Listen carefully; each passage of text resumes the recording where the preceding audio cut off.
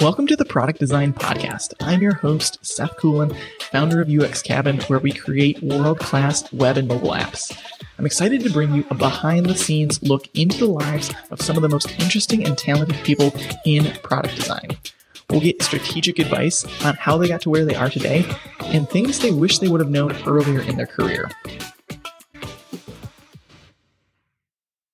Today, we have Jean Kaluza with us. She is what I would consider one of the founding members of UX Cabin. She joined on as a contractor just as we were starting to grow, and we've been working together for around 2 years. So Jean heads up our UX research arm of UX Cabin. And Jean, it's great to have you here today. Yeah, thanks for having me. I'm so honored. And I also super pumped that UX has grown into this whole ordeal, that it has a podcast. And that's really cool too. Why don't you tell us a little bit about who you are, where you're from, and what you typically do on a day-to-day basis? So my name's Jean Kaluza, and I originally came from Cleveland. Kind of got started in design back in high school, really. There was a tech prep program that taught you, graphic arts and got you all involved. And I thought that was really cool. Really wanted to get into websites before probably anyone else did, just because I thought they were like this awesome medium that you could play with and do cool stuff with. And then fast forward so many years, now I'm doing cool research and making sure websites are being built properly and applications are really useful to end users using them. That's awesome. So why don't you tell us a little bit about your career journey? Like, how did you start off? How did you come to find UX research and get involved in the arena of product design? Yeah, so back in those days, I don't know if UX was really as big as it is now. Now you almost need kind of that research component as part of your design process, but that wasn't always the case. Really, my opportunities were either go against all the designers in the middle of a recession or learn some code and try and get into the industry that way. So back then you didn't really need too much JavaScript to go real far. So I honed in on CSS and HTML and, barely development languages just to kind of break through and get in. And I was always hired as the designer that could code, but I really didn't like the code. It was so difficult for me to think in that regard. And it was kind of great because it laid down this foundation of much respect for the developers and what they're able to accomplish and all the different hoops they have to jump through every day. And, kind of the underwire of how all of these things are being built. And so I also was put on a lot of bugs because I wasn't the best developer, obviously. And I would land on these pages that would be like, in my opinion, very seldom visited. And I was fixing like one little bug on this little button that I knew no one was ever going to click on. And it would drive me crazy because I'm like, why are we doing this? Why are we doing that? I don't understand. Nobody can even see this page. This is ridiculous. This button should be blue. Why is it purple? Like there were so many questions. And so somebody came up to me one day and they were like, there is a job where you can just ask those questions. And I was like, no way. And then I got into UX and I read Don't Make Me Think on a plane ride, coming back from a vacation or something somewhere, and realized, oh my gosh, this really is a whole industry. This is so cool. And then it was my days at work turned into like the one tab where the bug was that I needed to fix. And then like 50 other tabs of just like UX articles and podcasts that I was listening to, and almost building up different arguments against the bugs that I was fixing as to like, hey, not only should you let me fix this bug, but maybe you should make it so this is easier to get to so people actually click on it once I do fix it. So it was very kind of like started off as almost a personal endeavor, I guess, to try and not lash out, but like find my turf, or like work out a little sanction of the field that made sense to me.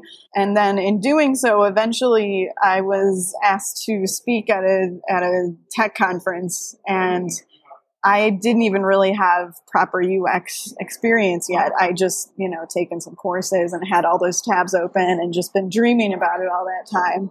And I just went up there and I stood on my soapbox and I just preached my UX gospel, if you will, as far as like what I thought things should be and how things should be done, and like users first and data, and why aren't we doing this and that, and this is how you can structure things.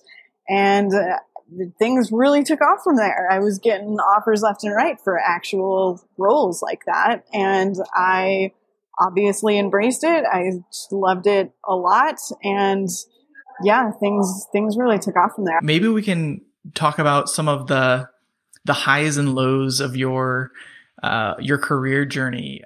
When you say that, it makes me think of my experience at code school. And at the time when I came in, they had UX, but they weren't sure they were doing it right. And they came to one of my talks and did whatever they could to kind of get me in the door, which they didn't have to do a lot because it was code school and I was so excited. I think initially it was a lot of like developing processes that I thought could help them and learning them on my own and trying to figure them out.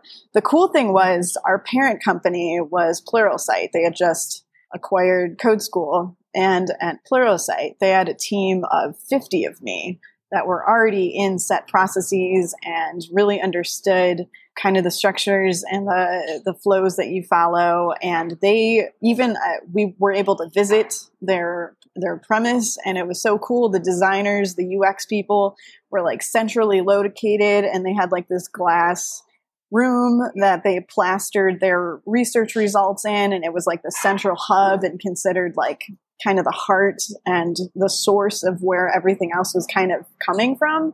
And it really opened my eyes to like, oh, this doesn't have to be just me. This could be like how everything actually functions, because they were like this really successful team of really well-respected researchers and designers, and got to call the shots. And even if they went to like their superior and they were like, I'm not sure what to do here, the superior just turn around and tell them like, well, then you need to do more research. I'm certainly not the user. I can't tell you what to do. And it was this really cool way to, I think, come into my own as far as like what this really means, and work with this really skilled and awesome team at Pluralsight to kind of understand the inner workings and why we're doing what we're doing. They would even come back and visit us, and I was kind of the team of one at code school trying to implement what they had at Pluralsight as one person in code school. So that was like a baptism through fire, to say the least, as far as like how to run things, because I was really trying to do all the different parts that their 50-person team was doing. So it was awesome because I got to do all of the processes. It was very challenging because I didn't even know how over my head I was in the amount of tasks I was taking on. And I also wasn't a director. So like there was a lot of decisions being made, and I wouldn't find out about them until like my projects suddenly changed directions, and I would be, kind of get the rug ripped out from under me. So I was just in this position of a lot of responsibility without really realizing the extent of it, and never really sure to know that I should be saying no when I'm not ready for things, or asking for help, because it wasn't even really a position that was thought of as a thing to them at the time. So I think there was I could have used probably a more experienced person there to help guide me through some of those obstacles.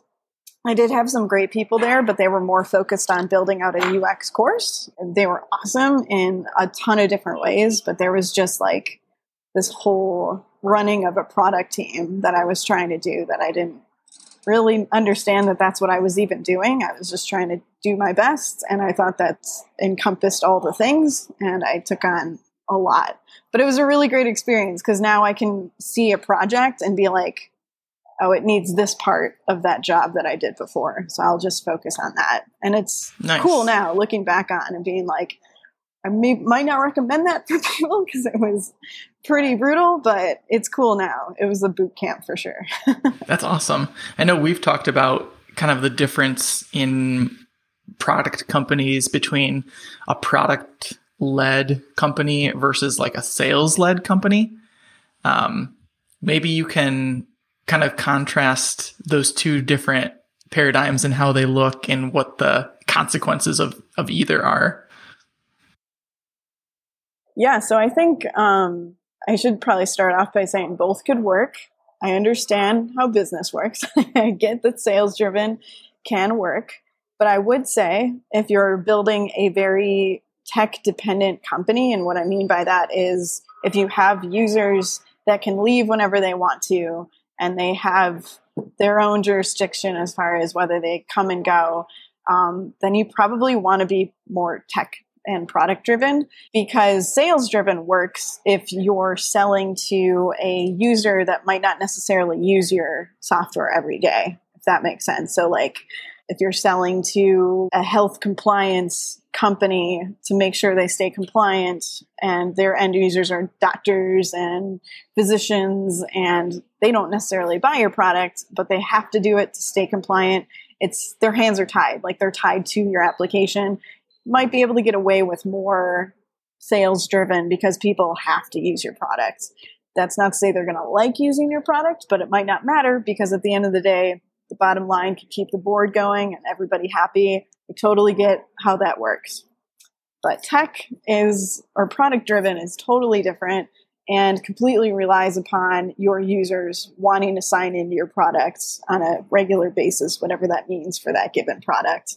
And if you don't get that model right, inevitably, if you're not looking at your data, it's probably because it's scary looking, because it's probably a cliff of people dropping left and right, because there inevitably is going to be more competition that comes to market, or their ideals change, the world around them change. I mean, look at what the pandemic did. Everybody's shifting around now. And so I think it's important if you've got, a sales driven company that you've got to maybe acknowledge that. And I've been learning to do that and see that now as far as like that does work for that company ish. Like their end users are still going to be pretty frustrated with their experience, but maybe that doesn't matter as much for them, unfortunately. But as far as like a product driven company, you got to get it right or it's inevitable. People are going to start dropping. I don't know if this is true in every case, but it almost sounds like there could be a distinction between like B2C software apps and B2B software apps, where consumer-led apps kind of almost have to be product-led because it's optional, but maybe B2B is more forced on people, and those maybe tend to be more sales-driven. Even like Asana has a really great user experience that you can tell is they put a lot of time into like some of the research, and that's B2B because they acknowledge that, some of their competitors think, oh, it's B2B, so like it doesn't matter. But like people are dropping off that and going to Asana. So I think it's more of a knowing your market, and sometimes it's more like government pushed, like this is compliance, for example, like I have to do this.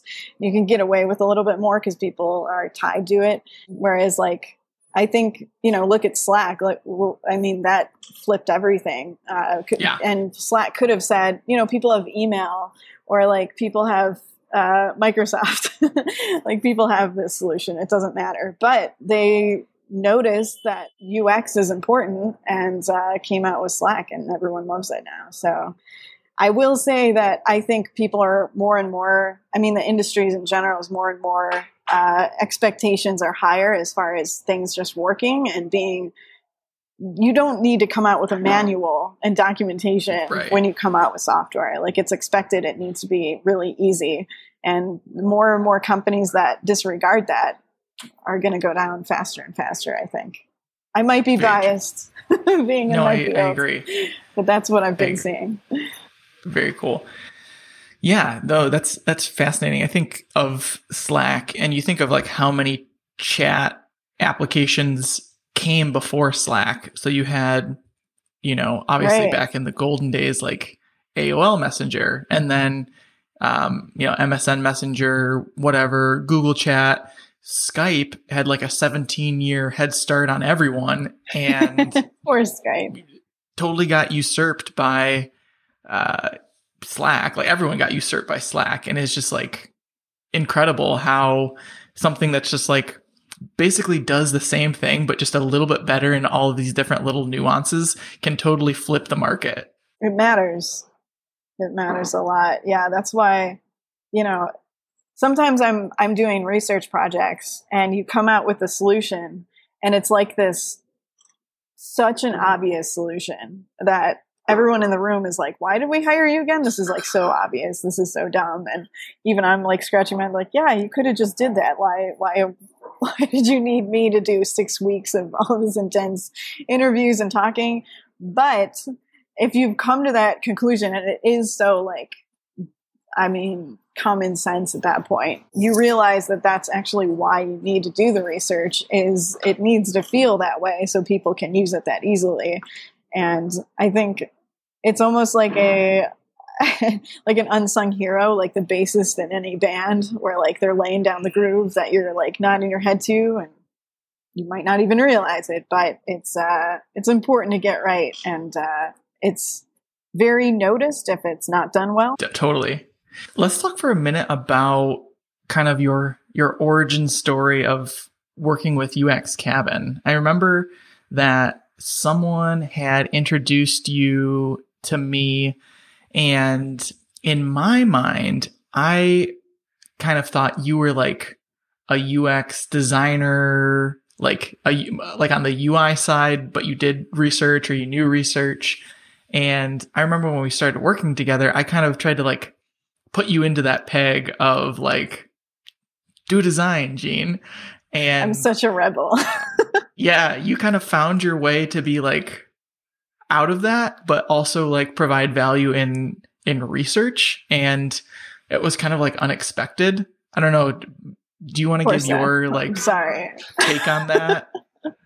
It's probably so annoying to be like, I hired you to do this other thing. Yeah, it's so weird because he introduced us and I had worked with him before actually as a designer. They hired me as a designer and then just had me code the whole time. And then I would bug him with questions on code eventually he just sent me a link to google.com. It's pretty funny.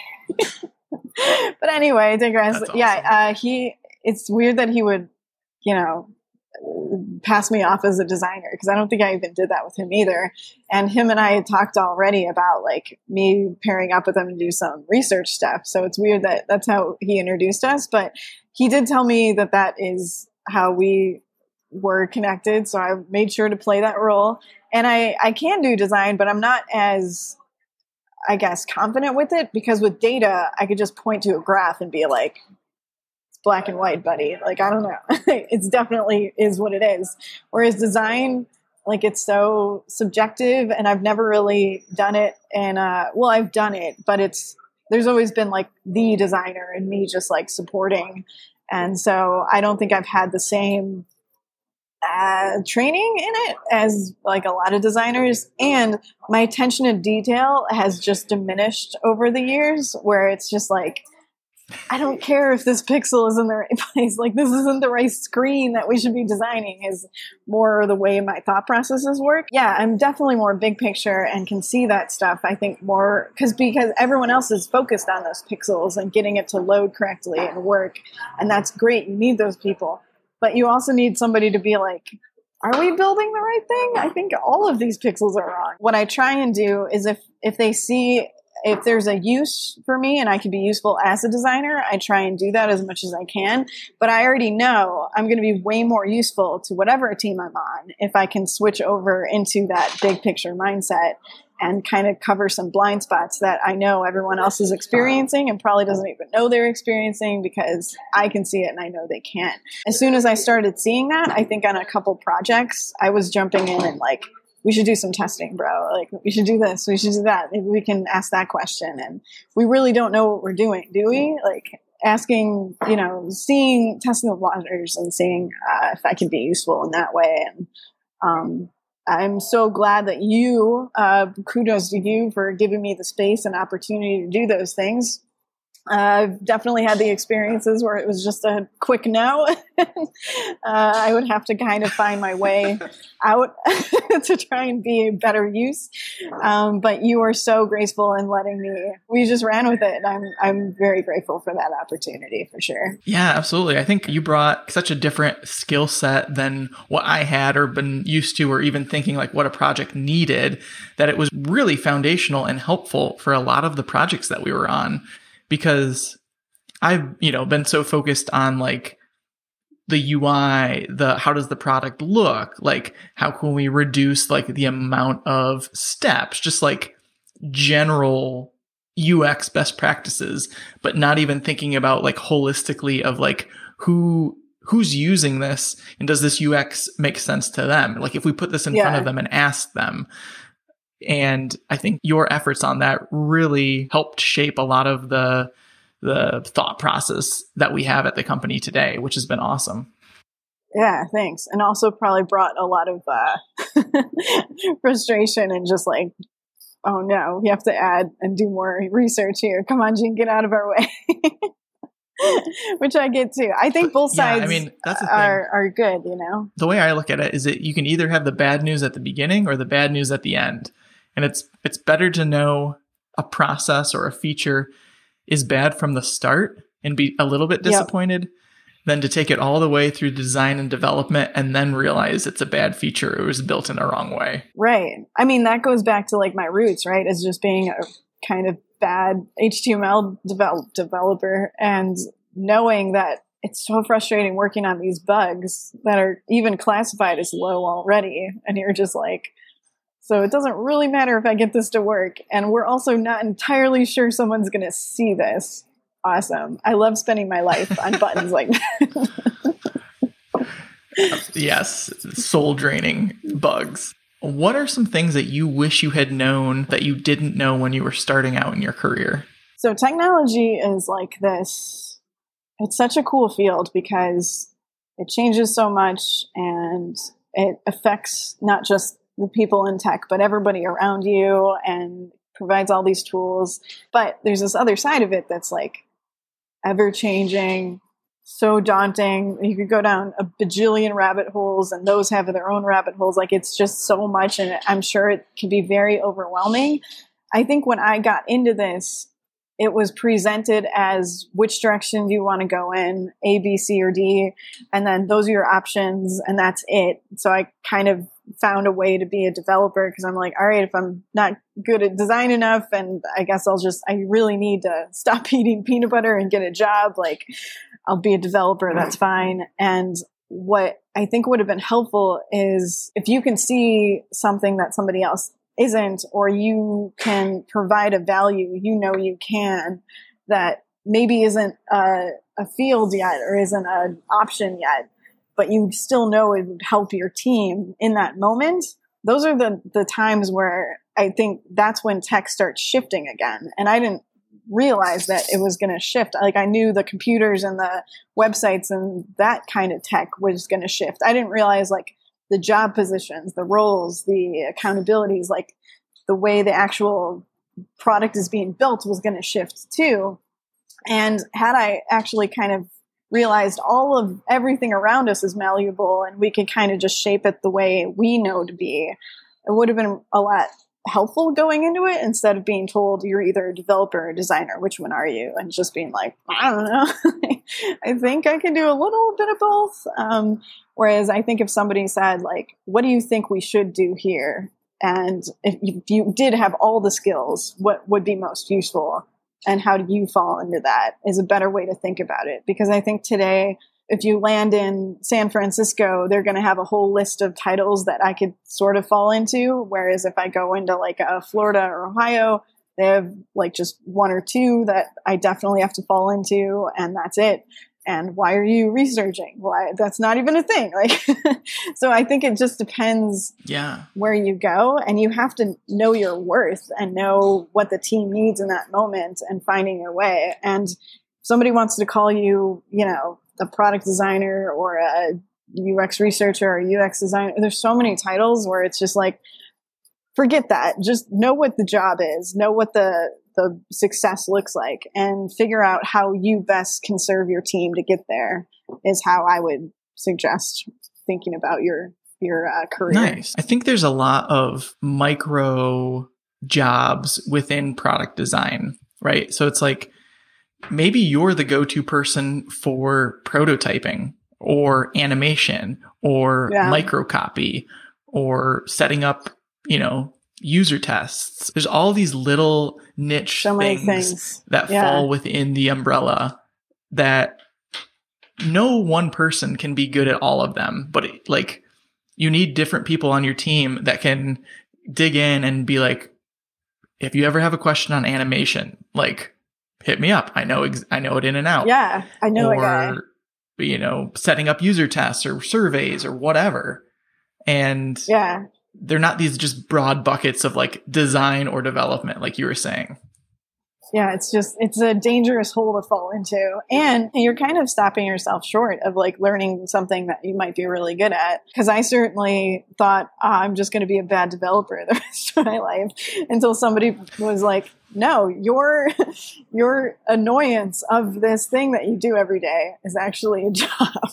And you can save a lot of future developers a lot of future pain by doing some research at the get-go. But something else you mentioned, whereas if you know a good animator, then you're good to go. And I think that's a really cool aspect of UX Cabin, is there's so many giant talents here, but we all kind of have our own little niche of what we do and can provide to the team. And it's really cool going into, I guess, meetings with even clients, knowing that of I got the wonder team behind me. So, lay it on me. What do you got? And I'm like, okay, so for that, I talked to this person, I talked to that person. And it's kind of a cool place to work, because you just feel like I know a guy. You always know a guy at UX Cabin. Yes. That's awesome. We just had our lunch and learn with Matthias. He's our resident icon designer. So good. Leakin is our animator. Jean's our researcher. So yeah, I think you're right. That's really cool, is that no, we don't really have clones. We just have people who have overlap, but they all have their unique skill, which is awesome. Yeah, it's really cool. So say someone is, either finishing up college, they're thinking what they want to do next, and they're intrigued by this idea of research, product design research, UX research. What would you say would be the things that they should look into, or the things that they should start doing if they wanted to pursue a career in research? Yeah. So one thing that I didn't realize was, I guess, an option was to get involved in a already built out research oriented product team. Like the Pluralsight experience that I was so fortunate to have. I didn't know that was available because I learned UX from a book in my computer screen. So I didn't know that was really a field before I even started, and come to find out that there's this whole world and people dedicating their lives to it. And it's such an awesome opportunity. And I think I missed out on learning from that from the get-go, and had to just try and figure it out on my own, which is much harder because UX really requires almost like a support person to get your data to the right people at the right time. And if you're just, for example, a lot of times I'll be brought in as alongside a designer and, just research their designs and you're good to go. And that made sense to me at the time. So I would try it. And that's not how it works, because if my research points to this is not a good idea at all, I don't care what your designs look like people aren't going to use this app anymore. It doesn't do the main function that we promised it would. For example, a VPN that lets you watch Netflix outside the country that just doesn't work anymore. And they're like, yeah, just research it. And I'm like, I did.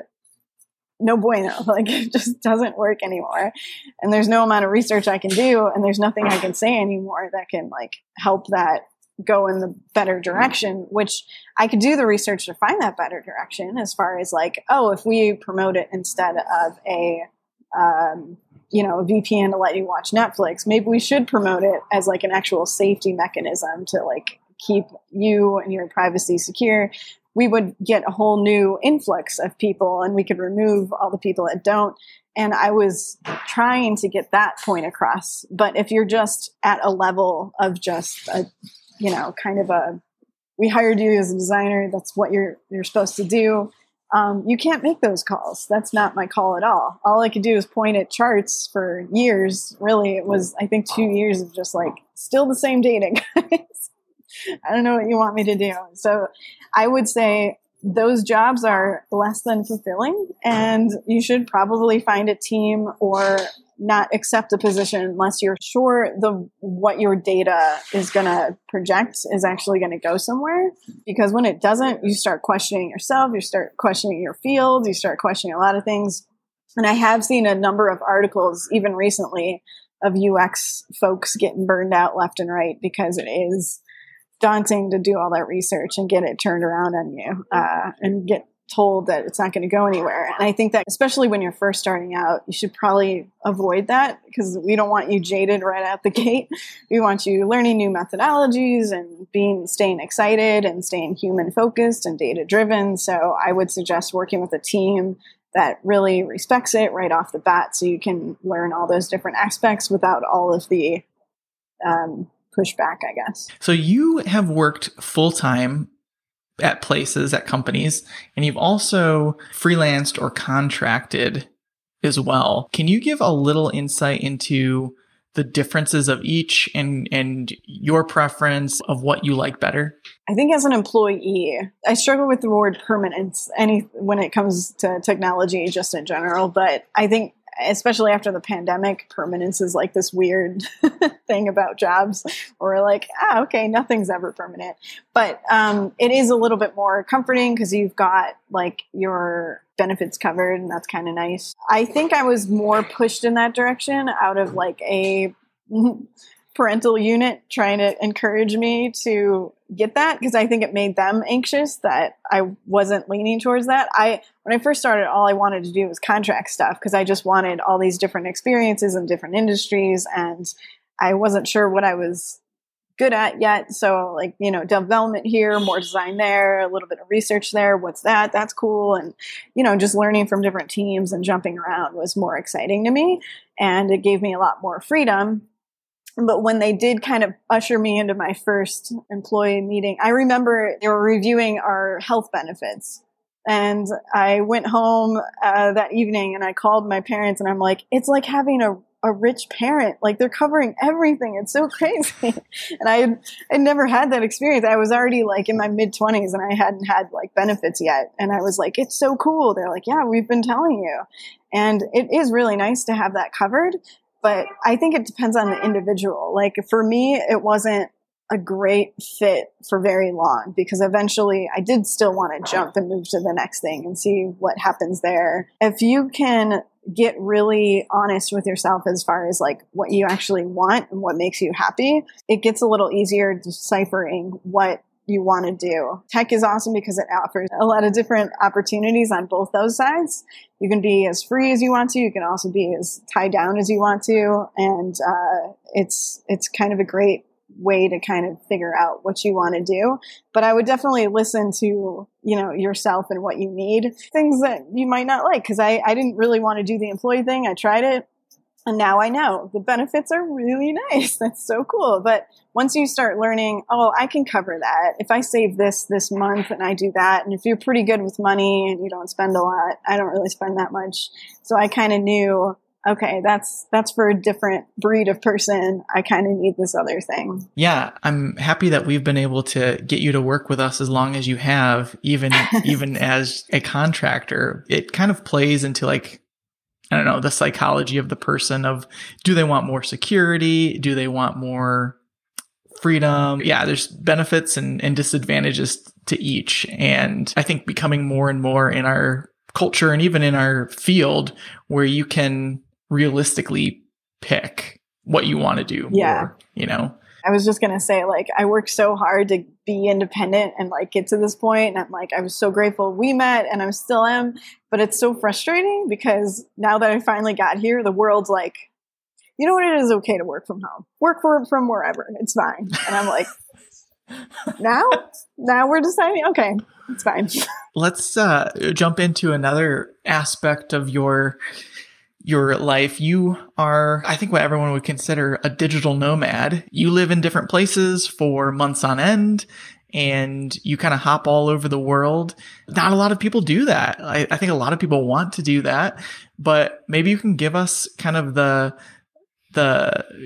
rosy side of that and maybe the dark side of that. I feel like everyone knows the rosy side because nomads are just known for only posting about the rosy side. So you always see us like you see our feet on the beach with our laptops, and everyone thinks, wow, that's the life. Some days are like that. I'm not going to lie. And it's completely awesome. But I will say the same days that those happen, everyone behind me is actually on vacation. Do you know what I mean? Like, I had to do a visa run and go to Costa Rica, and I was staying in this cabana, which sounds very tropical, and it was very cool. But everyone around me was constantly heading to the beach, going to check out that jungle, going to go do this, going to do that. Gene, why don't you come with us? And I'm like, I'm working, bro. I still have to keep going. And if this internet doesn't work out, I need a plan B, C, D. Like, I need to figure out what I'm doing when I'm here. And so that's probably the less glittery side of things, is like, you're still working. And it took me getting COVID this year to realize like I hadn't had a vacation in so long, because you're not thinking about that. You're like, I am on vacation. You're not. It's a mental thing, right? If you're still working in a tropical paradise, you're still working. And I think that's an important aspect to keep in mind, because you can burn out pretty quickly doing that. Because even in airports while you're traveling, I was still popping up the laptop and trying to keep things going. I made it a personal goal to make sure nobody had to feel that I was actually traveling. Sometimes I couldn't help it. Sorry. But normally I try and make sure that the only difference you feel is my background. It just sometimes changes. But otherwise, I really didn't want any of my clients to feel any blip in the matrix. I wanted them to feel like everything's always covered, even if she is doing that over there and, jumping to that plane on Thursday. It should not matter. So I always try to make sure that was a thing. And that means you're working at weird hours, you're working while everyone's on the beach, and maybe you can wave to them, but still gotta interview that user. Still got to get back to work. Or the other thing is like the language barrier is super tough too. Cause like sometimes you land and people are like, oh, you're going to be immersive, but I'm more of an introvert. So like when I land in a different country with a different language, now I have plenty of reasons that I don't really want to talk to people. And that can really isolate you. So when people are showing these amazing pictures, maybe they're by themselves. Like it can be really isolating and pretty hard too. And the other thing is, I think people have this mentality of like nomads, oh, they can do whatever and they get away from it all. But in reality, you still have to take yourself with you, and you start having to face some things that are like, oh, this is me, and I have to like deal with this, and I can't unpack it unless I like see a therapist or something. So I think you learn a lot about the world and yourself and your place in it, and I highly recommend it. But I would warn that it's not for everybody, and it's more challenging than it looks. I'm still super grateful I get to do it, though. I should say that. Still super grateful. That was a profound thing you said about no matter where you go, your problems still sometimes follow you or surface. Like, yeah, you're probably the same person you are if you're in, Montana that you are in, Costa Rica or whatever. But that shows matter. some high self-awareness there. Well, you become very close to that in your travels. Have you ever felt unsafe during any of your travels? I'm a very safe and careful person. My going out is traveling. And then once I get to that destination, I tend to hermit myself and just work and focus on those things. So generally, no, I usually feel pretty good. And it's the same, like, I've had friends that have had very scary things happen to them, but they were like on a street corner in the middle of the night with their phones hanging out of their hands, and bad stuff's going to happen because you basically have a flashlight announcing to everybody around you, hey, I got a really nice cell phone here that I sort of am holding on to, but not really. And I'm lost and I don't know. And all somebody has to do is drive up on a bike and snatch it if you're lucky and they're not being violent, you know? So like you don't do stupid stuff. You have to be much more careful than, I wouldn't say much more careful. I mean, it's really funny to me because when I leave the States, everyone has these ideas of what, I'm usually in South America, and everyone has these ideas of South America as so dangerous and oh my gosh. But the reverse happens too. When I leave this country, go to the States, everyone's like, oh my gosh, that's where all the guns are. There's so many shootings. Are you going to be okay? And being on both sides of those arguments, I got to say, South Americans have a better point. Like there's more statistics and data that says I'm better off in their countries than I am in the States. And I have been in like drive-bys and like 5 minutes away from shootings in Orlando. So like, I don't know. I don't feel any less safe here than I do in the States, if that makes sense. Yeah, that's really interesting. You live a crazy life. I call you Carmen Sandiego, the Carmen Sandiego of UX Cabin. I proudly hold that title. So if you weren't in UX, product design, research, what do you think you'd be doing? That's such a good question. I mean, I started off as a character artist. I wouldn't even call it an illustrator, character artist at Universal and those parks. And just watching those guys just like tear people's faces, and it was so cool to see like art being art and like this form of really cool expression. And I did that for a while. There's not a ton of money in that, so I was trying to find something that can supply a regular income here and there. But now that I'm in it, I would love if I can just have a day of going back and doing that for just a day, maybe a week, but like just going back into that. It was so fun. Everyone was just there for the experience of that art and just like what's going to happen. And it's almost, I mean, characters are so cool because you think you know what a person looks like. And then you see one of my friends just like draw them and you're like, okay, you got it. I had a completely different idea. And it looks just like them, but it's so like exaggerated. And that was just fun. I think, if I could go back just for one day, I think I would just do that again. Probably more watching than drawing, honestly. That's cool. I remember when I first got my first actual job in tech, I had beforehand been a caddy. So you're outside all day, carrying people's golf clubs, hobnobbing. Yeah. Hobnobbing with these rich guys. And I had this moment where I was like, crap, I'm in an office all day. I don't get to like walk around, get the sunshine. Yeah. And I was like, I kind of wish I could go back a little bit to that. And and have that like fresh air. It's just like a totally different experience. And that was kind of a tough mental hurdle for me to get over. Yeah. Do you think you experience it now because of quarantine and things being more shut down? I don't know. I feel like I've adapted, and working from home is just like infinitely better than working in an office, in my opinion. Like, having to go and be creative for 8 hours a day between these hours are really, really hard. But if I'm at home, I can kind of break it up a little bit.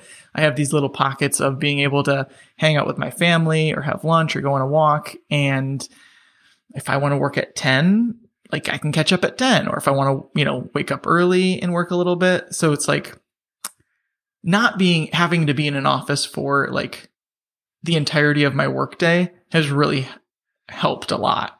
Yeah. So yeah, I can see that's to anyone listening, UX Cabin will always have the option of remote because I myself wouldn't want to be in an office all the time. So even if we ever do have an office, it certainly wouldn't be a mandatory open door thing. policy. Yeah.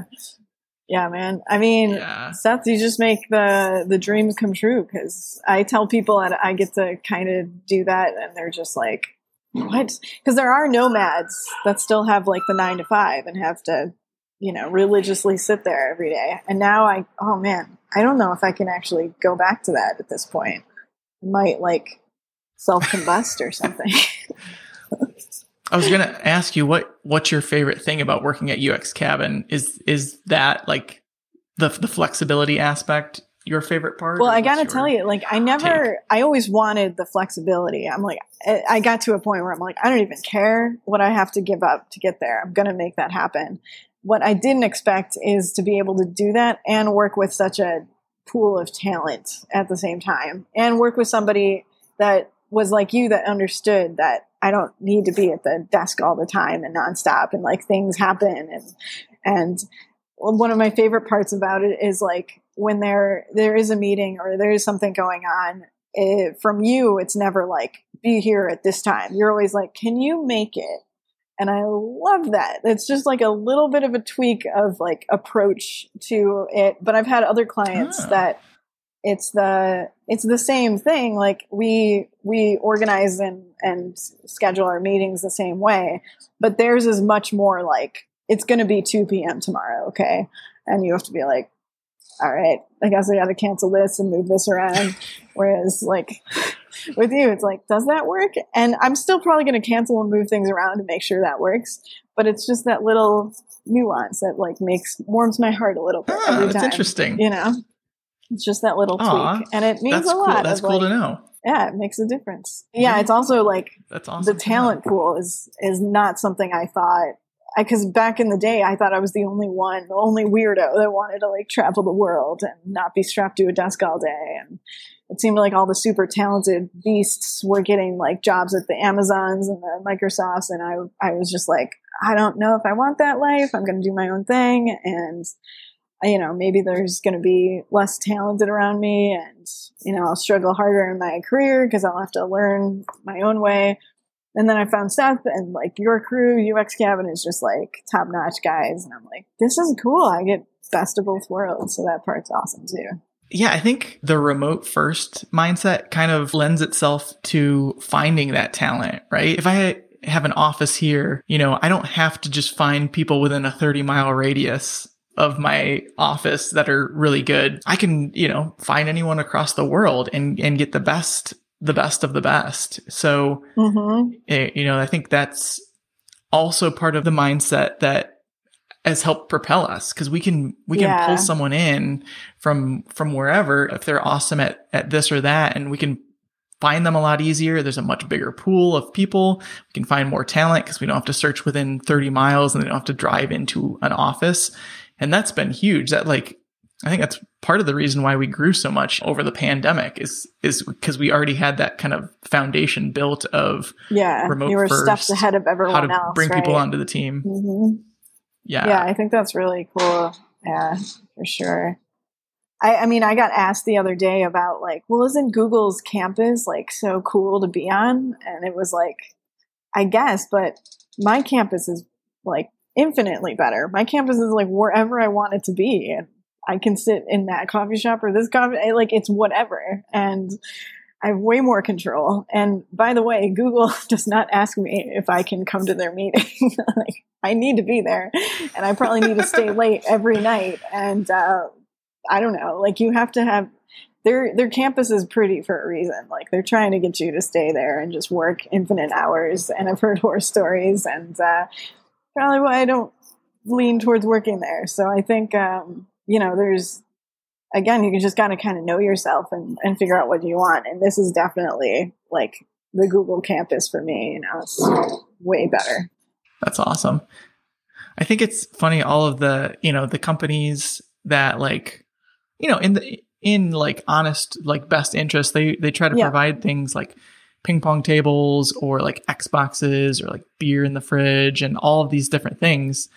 But I think that kind of the idea behind that is like, we want you to stay and work here for really long days. So we're going to make the environment really comfortable. And that's great if you want to stay there and work really long days. Put on these rose-colored glasses. But if you want to like leave and go home, like, you know, what's the value of having all of these awesome benefits? It's like, if you want to just get back and go home or go do your own thing, you know, it's tough to understand that or to see the flip side of what that actually means, of all those benefits in the office. It's like, you're supposed to stay here. Do you really want to leave? It's Whiskey Wednesday. For sure. I think I almost got trapped into a very long-term employee type job right before I was gonna start my nomad journey. And I was having a crisis because I needed to tell them I was stuck between two different offers, and one was temporary and would get me the rest of the funding I needed to start the nomad journey. And the other one was this really cush, like, well-known tech company, and like they were going to provide this beer cellar, and like they had a state-of-the-art kitchen, and like they had lunches brought in every day, and all these different things. And they actually had a really good stance on research that I really liked, and it was like, come and work for us and like name your price. It was just everything you wanted in your ideal like tech dream, right? And so I was so torn because I'm like, that would be so cool. So I needed to, like, I had one night to try and figure it out. And I called a really great mentor that I'm still grateful for to this day. That phone call changed everything because he let me go off on my tangent about how cool it is and all these things they offer.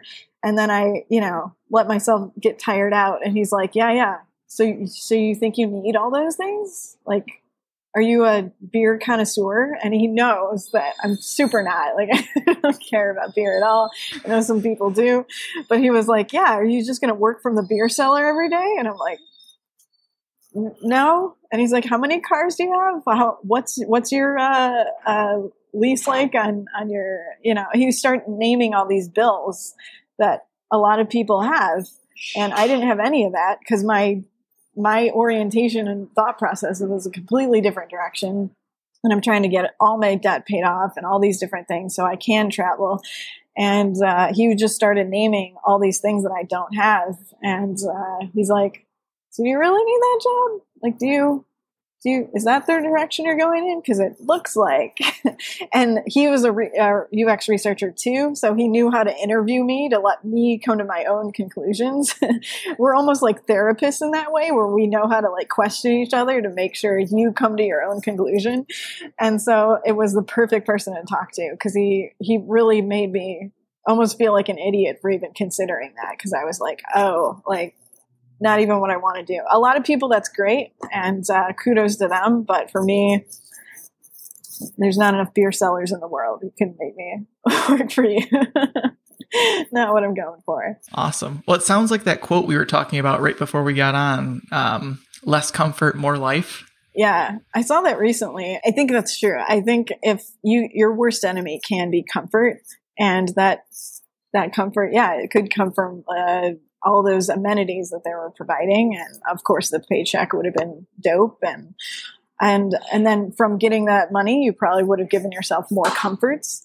And I will tell you, from traveling and meeting all these different cultures and having the benefit of having this completely different perspective on life is better than any of those things. And I'm so glad that, you know, I still have to make that decision pretty regularly of like, no, I still want this. This is it. Like, I want to go to cool waterfalls on the weekend and hike and like pet wild horses that just happen to be there. That's so much cooler than that, you know, super huge flat screen TV that I might have had if I did go that other route. Awesome.